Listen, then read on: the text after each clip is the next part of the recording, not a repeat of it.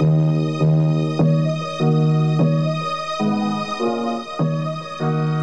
right, guys, happy Sunday. Busy Sunday. We're not talking Iowa State football. It's the craziest deal. On Saturday morning, I got to Jack Trice Stadium quite early.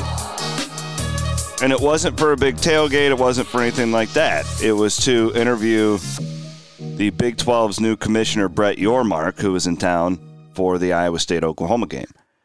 Little did I know that 24 hours later, we were going to get the news of a new Big 12 television contract that is for the next 6 years. I'll give you the skinny, and then I will play it's a brief interview. It's about 12, 13 minutes that I recorded with Commissioner Yormark.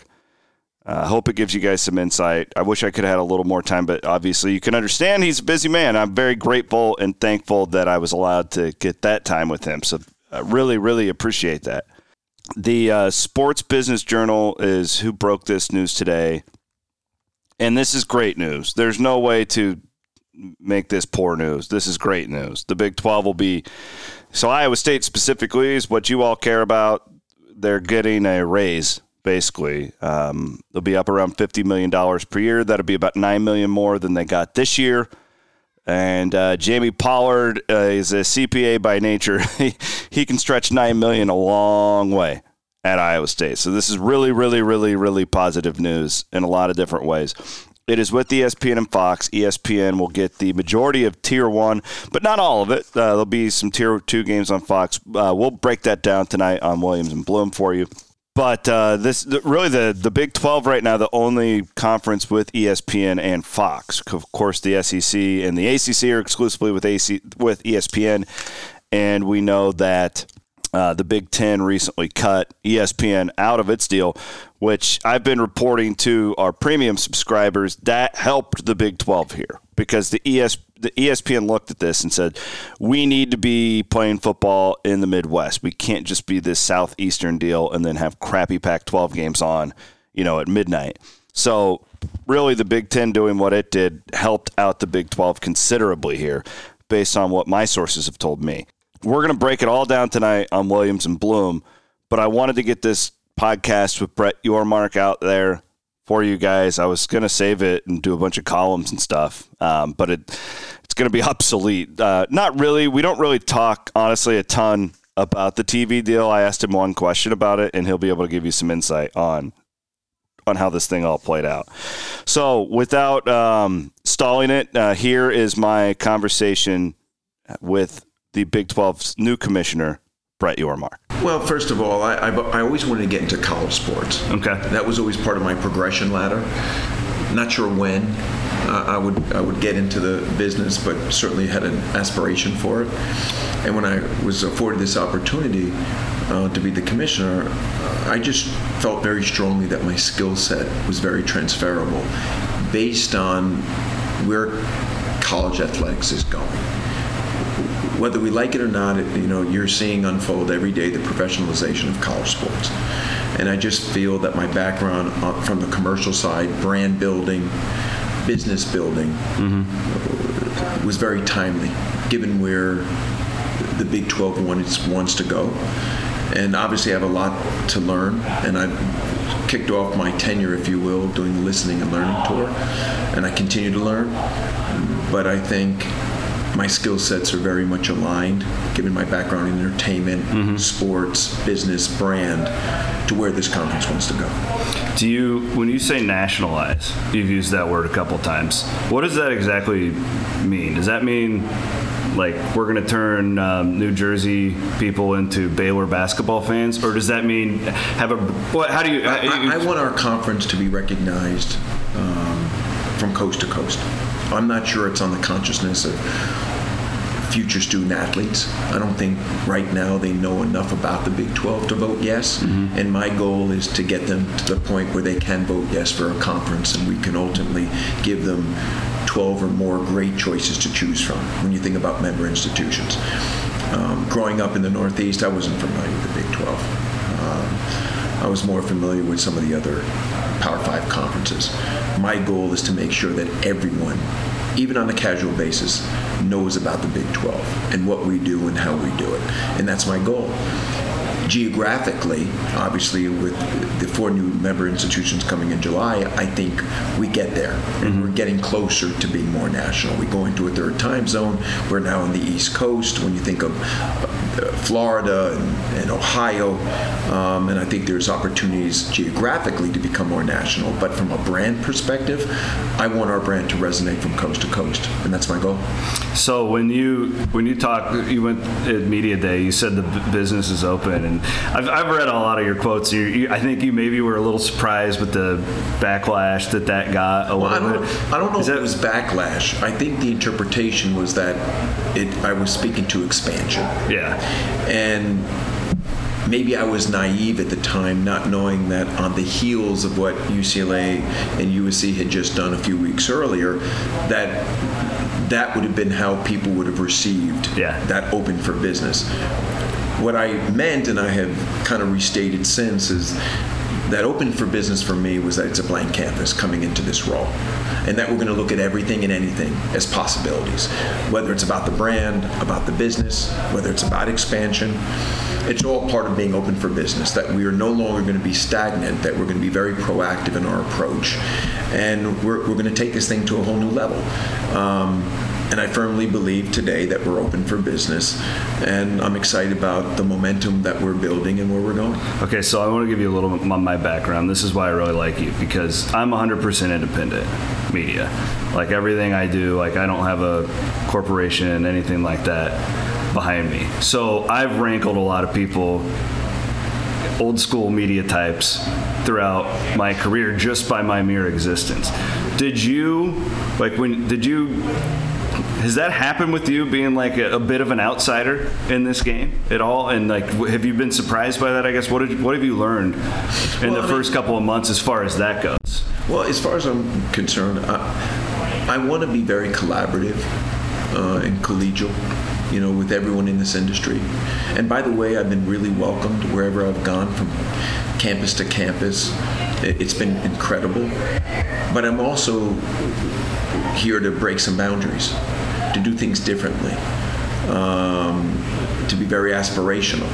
And I'm sure from time to time that might ruffle some feathers, but I'm going to hopefully do it in a way where people understand that it's always in the best interest of this conference and our student athletes and our fans.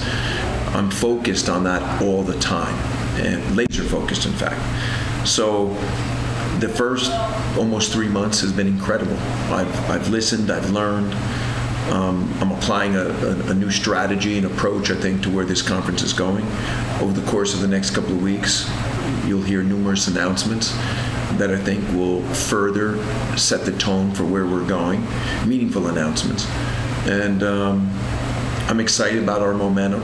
I've been able to restaff at the conference level, not only add depth in all the right areas, but to add new business verticals that will help us achieve some of our goals. So it's been a really busy first 3 months. I think we've accomplished a lot, but it's just the beginning.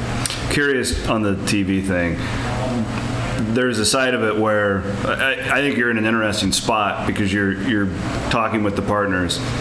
There's also a train of thought where this live sports thing's just getting more valuable, and you may be able to make more if you wait 18 months or whatever that number is. How do you juggle that? Because one of the first things you said was revenue. We're setting ourselves up for expanded revenue. How have you walked through that process? Well, that's a great question. It's a balancing act.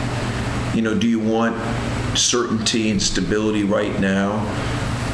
And do you want to kind of see that path immediately, or do you want to wait 16 months and bet on yourself and in the direction of this conference to see if you can further monetize, the opportunity? And obviously, I've got great people around me, consultants, people at the conference. I lean a lot on our presidents and our ADs to kind of get a sense from them, what their appetite is. And it's a big decision for us, no question about it. And hopefully within the next, short order, we'll make a determination. I will tell you that the conversations have been great with ESPN and Fox. They like the direction, our vision of where we're going to take this conference. Obviously, the season to date has been great. Yeah. The parity, in this conference from a football perspective has been incredible. Every game is a meaningful game from top to bottom. We've had numerous schools in the top 20 throughout the season. So they see the future unfolding right in front of them. And then you move to basketball, and we are the number one basketball conference in America, and we only get better with the expansion teams coming in July of 23. So we have a really bright future here. But getting back to your question, it's a balancing act. Yeah. And we're going to have to make the best decision for this conference. This is my 18th year covering the Big 12. So I've been through all the realignment stuff before.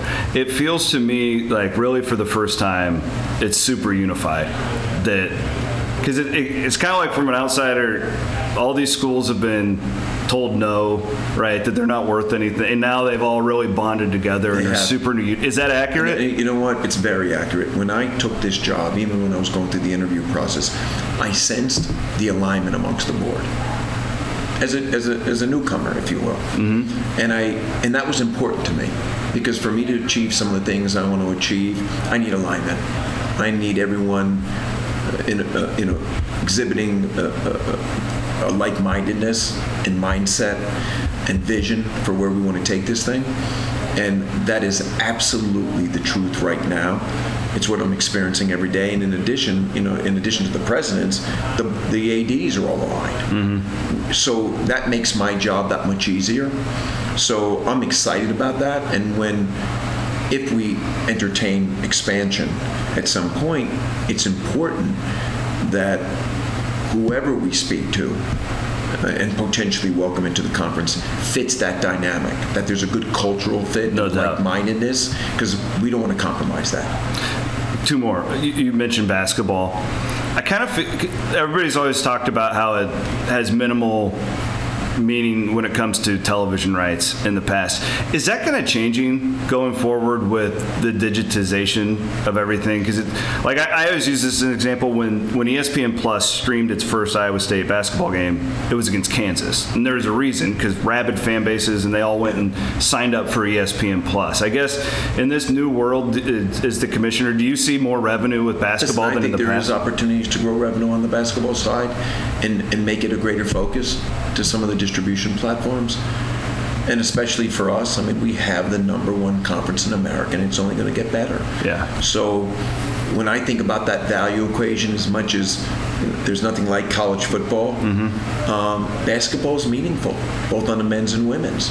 And there's a lot of upside on the women's side. So that's certainly something that I'm articulating, with great conviction to our media partners. Feels like, that's a growing deal. Last thing for me, the NCAA tournament, do you have an opinion on expansion? That's been a talk. I haven't focused much on it, but I will say that there's nothing like the tournaments in March, both men's and women's. It captures the imaginations of fans across this country, and even casual fans. And I just want to make sure that as we identify ways to make it better, we do just that. We don't compromise what's been built, because it's in a great place right now. I'm also about the student-athlete experience, so to the extent that we can increase that based on numbers, I'm all for that. But it's got to be in the context of what's good for the tournaments, and how do we make what's really good now even better. Well, welcome to Ames. Do you like it? Thrilled to be here. I was here earlier this fall for a listening and learning tour, so I got a great campus visit. Glad to be back. I wanted to come back for a football game, so thrilled to be here, and I'm looking forward to a win. Have you ever seen a campground connected to a stadium like this? I haven't. That's how we roll here. Listen, we drove through it. It's great. Fans are passionate. They're thrilled to be here today, and so am I. Thank you, sir. I really appreciate your time. Thrilled to be here.